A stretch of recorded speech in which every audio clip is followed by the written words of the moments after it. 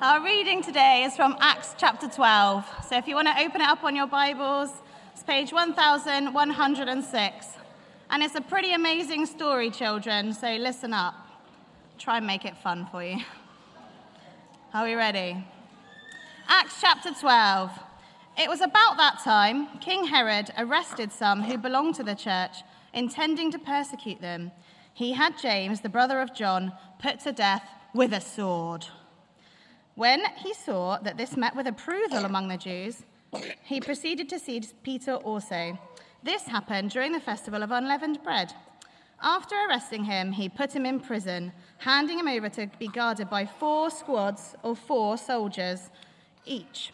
Herod intended to bring him out for public trial after the Passover. So Peter was kept in prison, but the church was earnestly praying to God for him.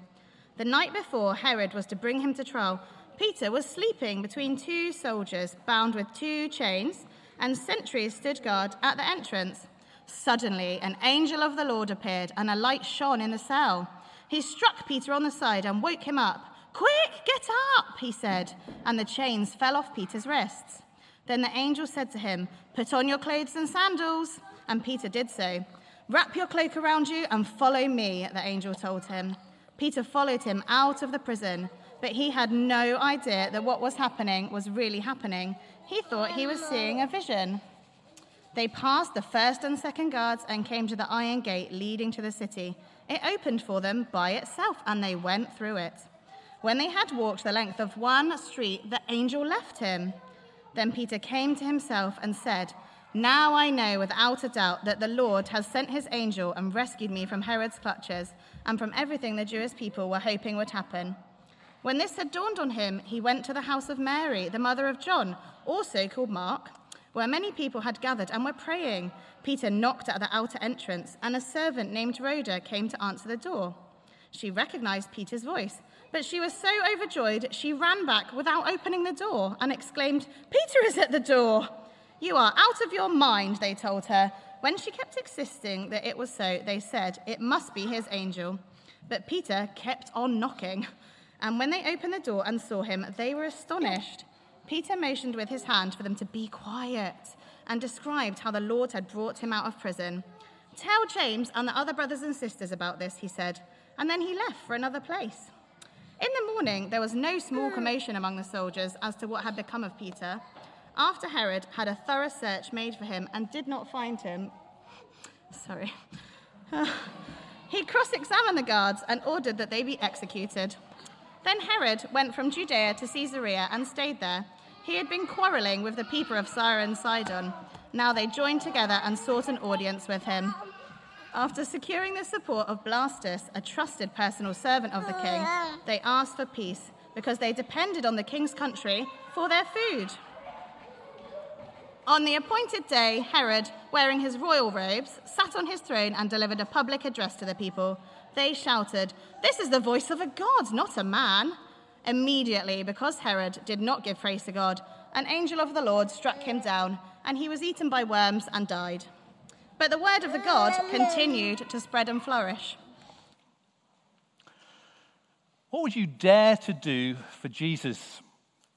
Christian Ministry Open Doors asked that question earlier this year at the launch of their World Watch List 2023. It's their annual look at the top 50 countries where Christians suffer very severe or high extreme persecution or discrimination for their faith. Would you defy a dictator, they ask? Would you worship in secret? Would you be willing to be rejected by your whole family or community? Would you risk your safety or even your children's safety? Would you put your very life on the line? Open Doors estimate that around 1 in 7 Christians across the world are facing those very kinds of challenges. That's more than 360 million people. For Christians living in Africa, the stats change to 1 in 5. In Asia, it's 2 in 5.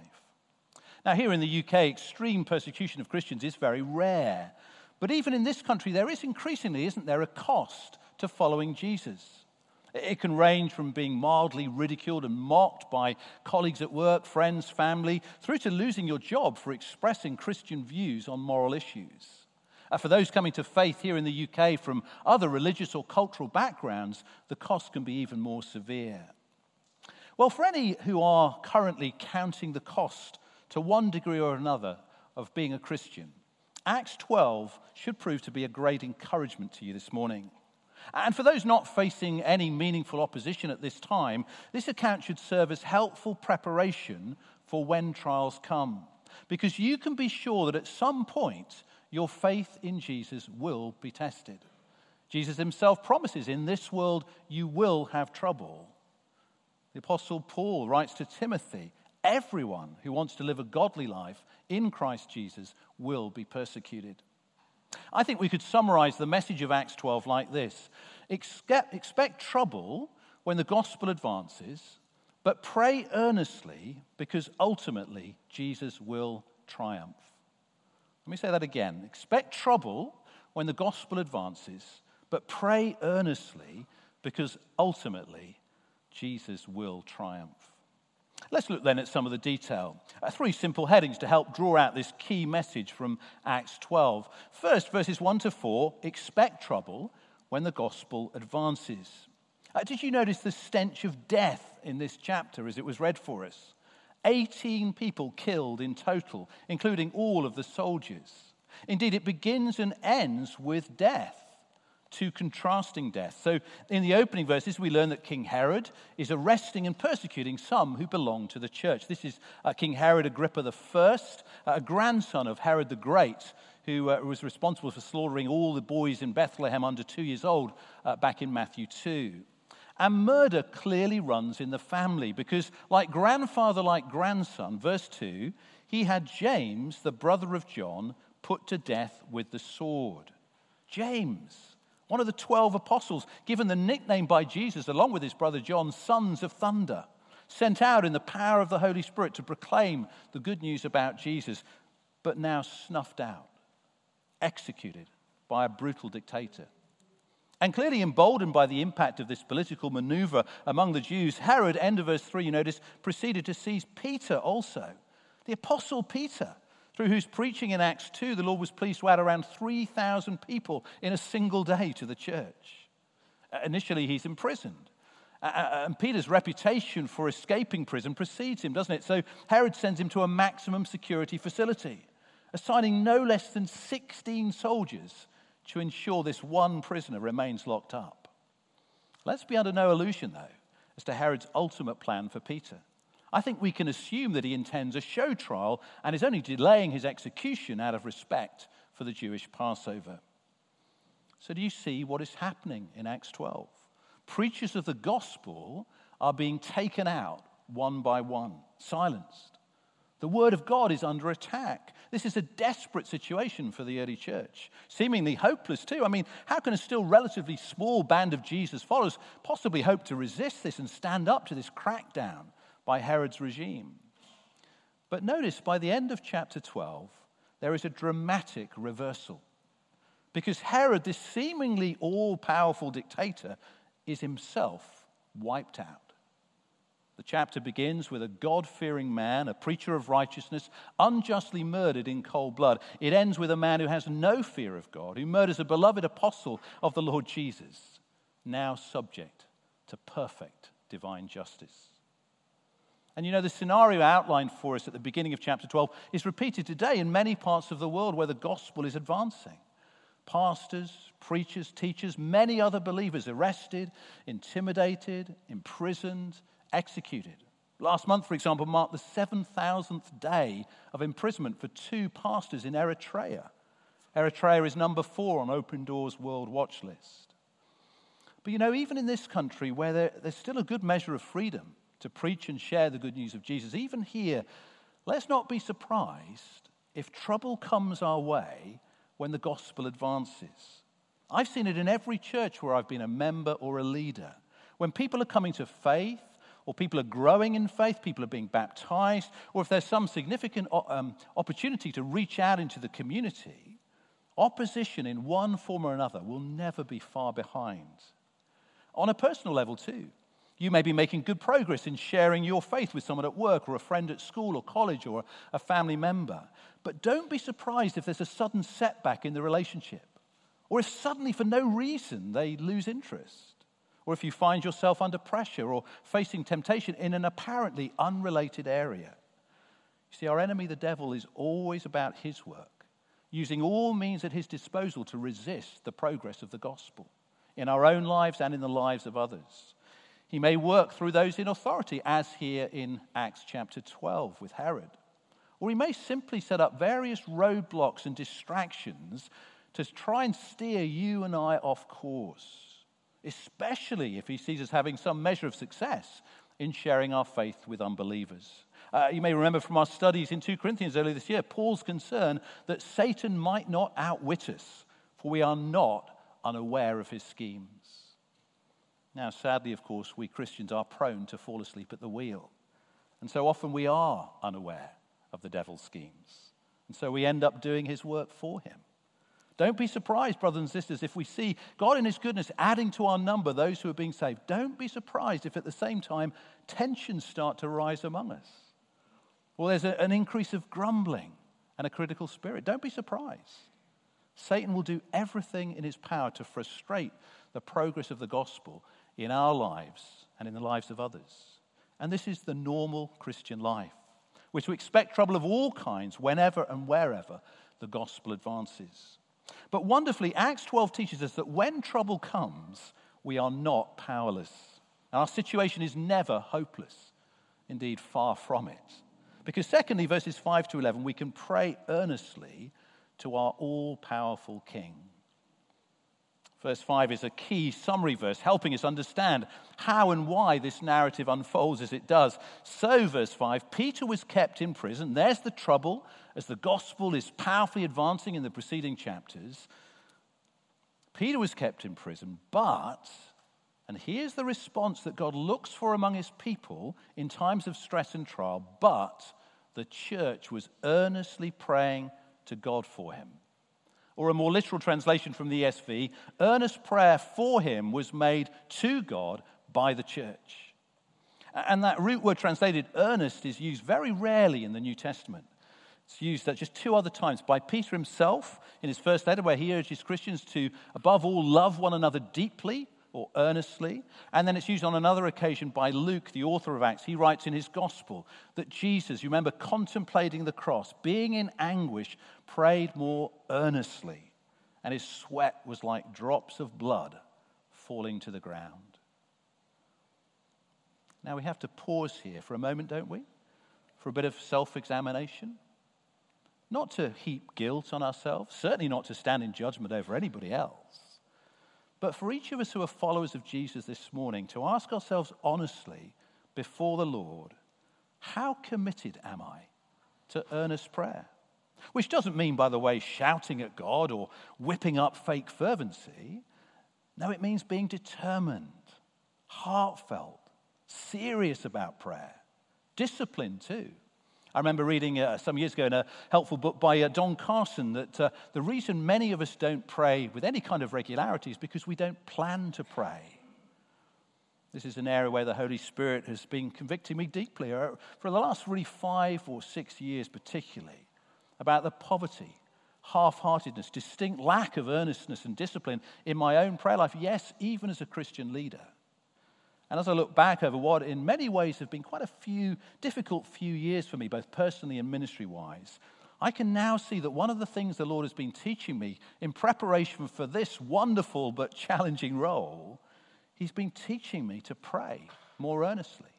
Yes, for myself, for my own needs, recognizing that apart from the Lord Jesus, I can do nothing, but also for others and for the church and for the world outside that doesn't know Jesus. And just 2.5 months into this wonderful new role that the Lord has entrusted to me, I am so thankful now for those difficult lessons. But I am still learning. And I still ask the Lord Jesus often, as the early disciples did, Lord, teach me to pray. And I pray that for Above Bar Church too. Lord, teach us as a church to pray. Because it's right, isn't it, to consider together, how committed are we to earnestly praying as a church?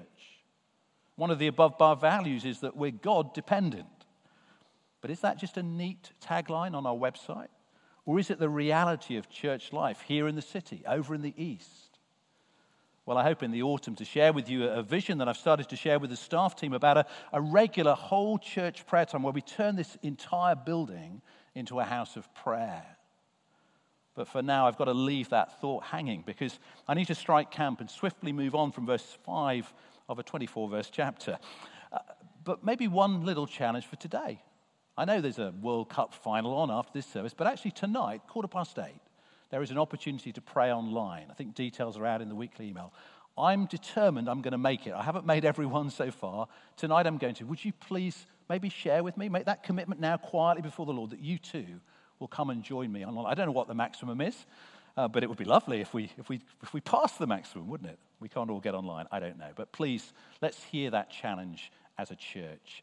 But in order to stimulate our own earnest prayers, I want to spend just some brief time reflecting on the outcome of the early church's earnest prayer to God for Peter. Let me firstly, though, deal with what some skeptics say about this passage, those who don't believe in angels or the miraculous. The Greek word translated angel, they say, can also simply mean messenger, and that's true. So what really happened in Acts 12, they say, is someone bribed the commanding officer, woke Peter, and escorted him out in full view of the 16 soldiers with a nudge and a wink.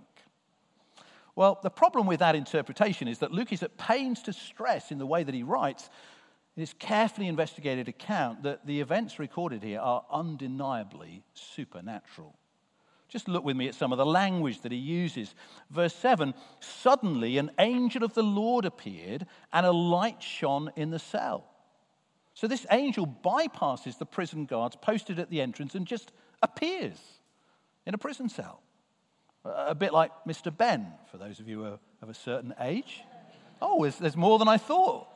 It's going to go over the heads of many. But do you remember? Suddenly, as if by magic, ping, the shopkeeper appeared.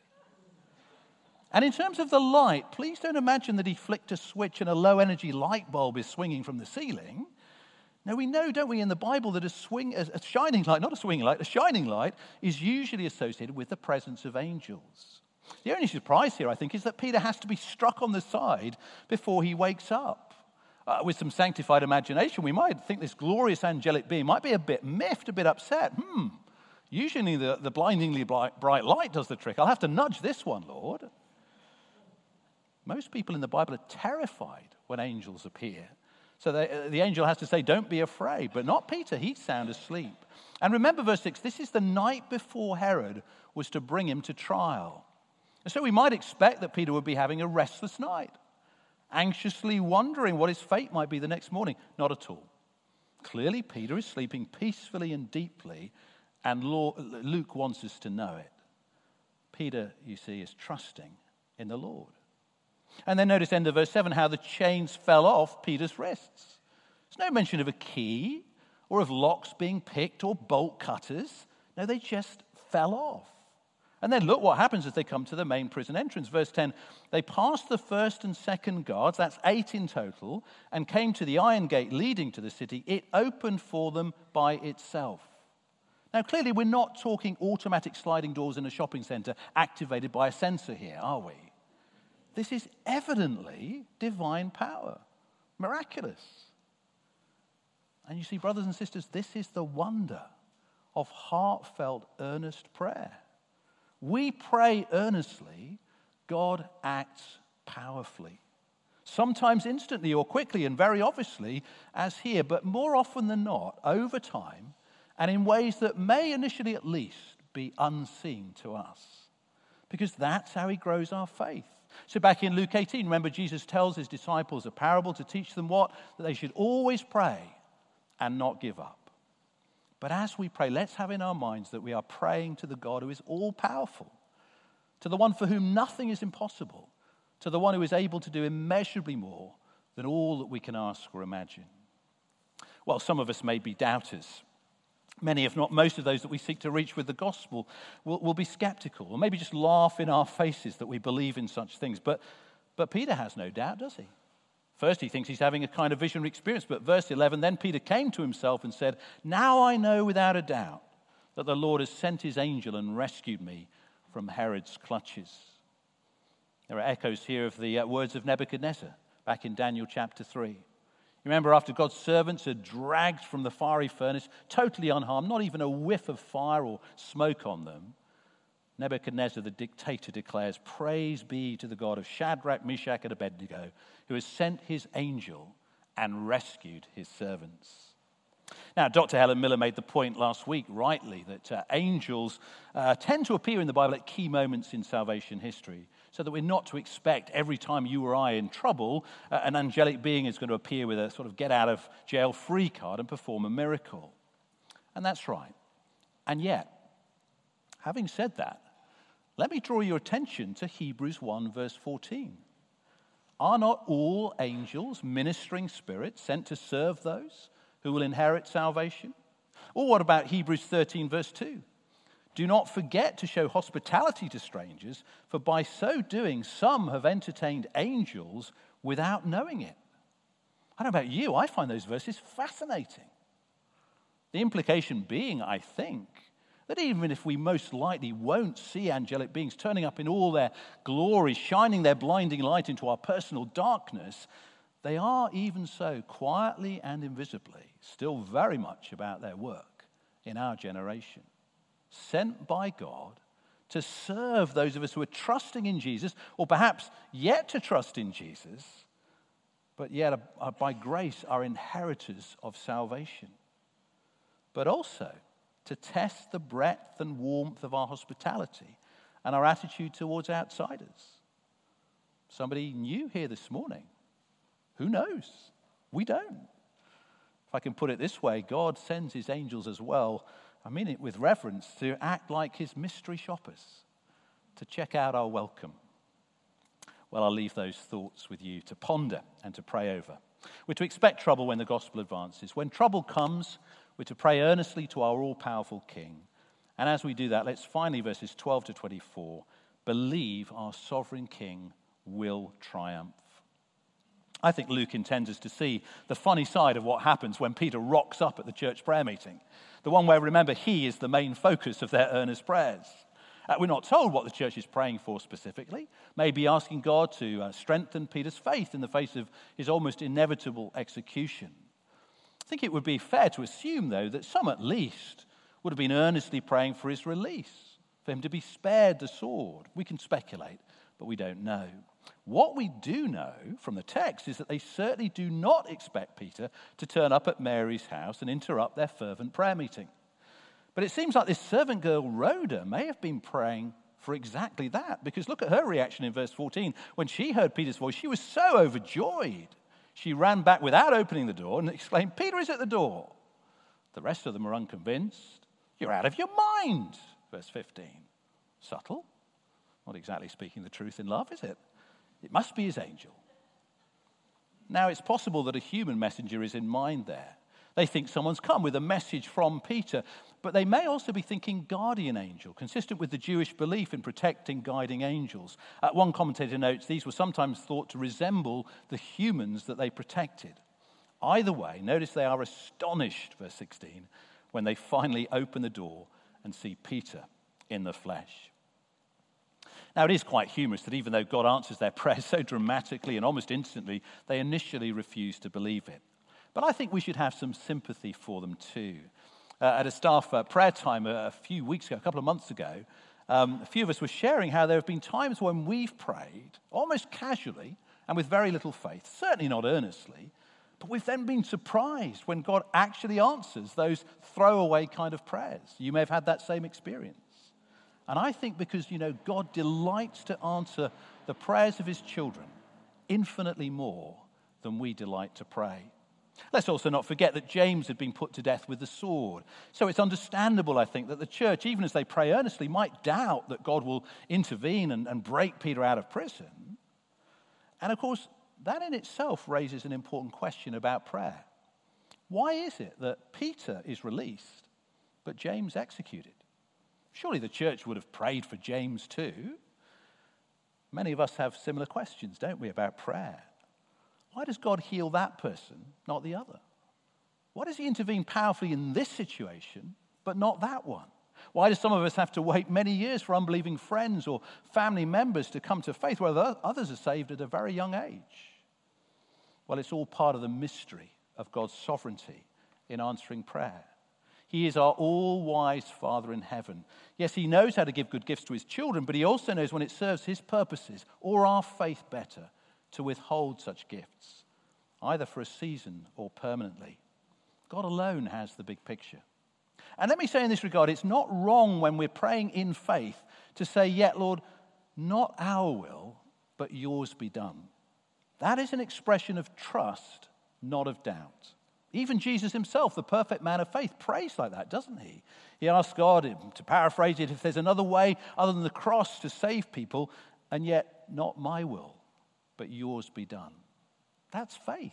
That's trusting in God's wisdom and sovereignty. Daniel 3, I think, helps us again here. Remember what the three say to Nebuchadnezzar before they're thrown into the fiery furnace? "If we are thrown into the blazing furnace, the God we serve is able to deliver us from it, and he will deliver us from your majesty's hand." What a great, bold declaration of faith. But, they continue, even if he does not, we want you to know, your majesty, that we will not serve your gods or worship the images of gold you have set up. What a great, bold declaration of confidence in the all-wise, sovereign God who numbers our days and even the very hairs on our head. Just one closing thought. The final outcome is not in doubt. If you are trusting in Jesus this morning, spoiler alert, you win.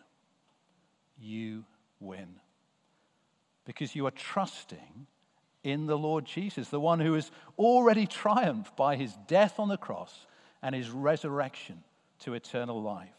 And you know, when he returns on that final day, he will put right every wrong. He will rescue me fully from every trial, every temptation, all my sorrows and all my tears, anything that right now is ranged against me. And in the closing verses, we get a little foretaste of the final judgment that will fall on all those who refuse to trust in and bow the knee to the Lord Jesus Christ. Herod thinks he's invincible, all-powerful. So when he delivers this public address wearing his royal robes, the people shout, verse 22, "This is the voice of a God, not a man." Immediately, because Herod did not give praise to God, an angel of the Lord struck him down, and he was eaten by worms and died. Note the contrast in this chapter between an angel striking Peter for salvation and another angel striking Herod for judgment. And then we have this wonderful concluding remark from Luke as a reminder that the word of God is unstoppable.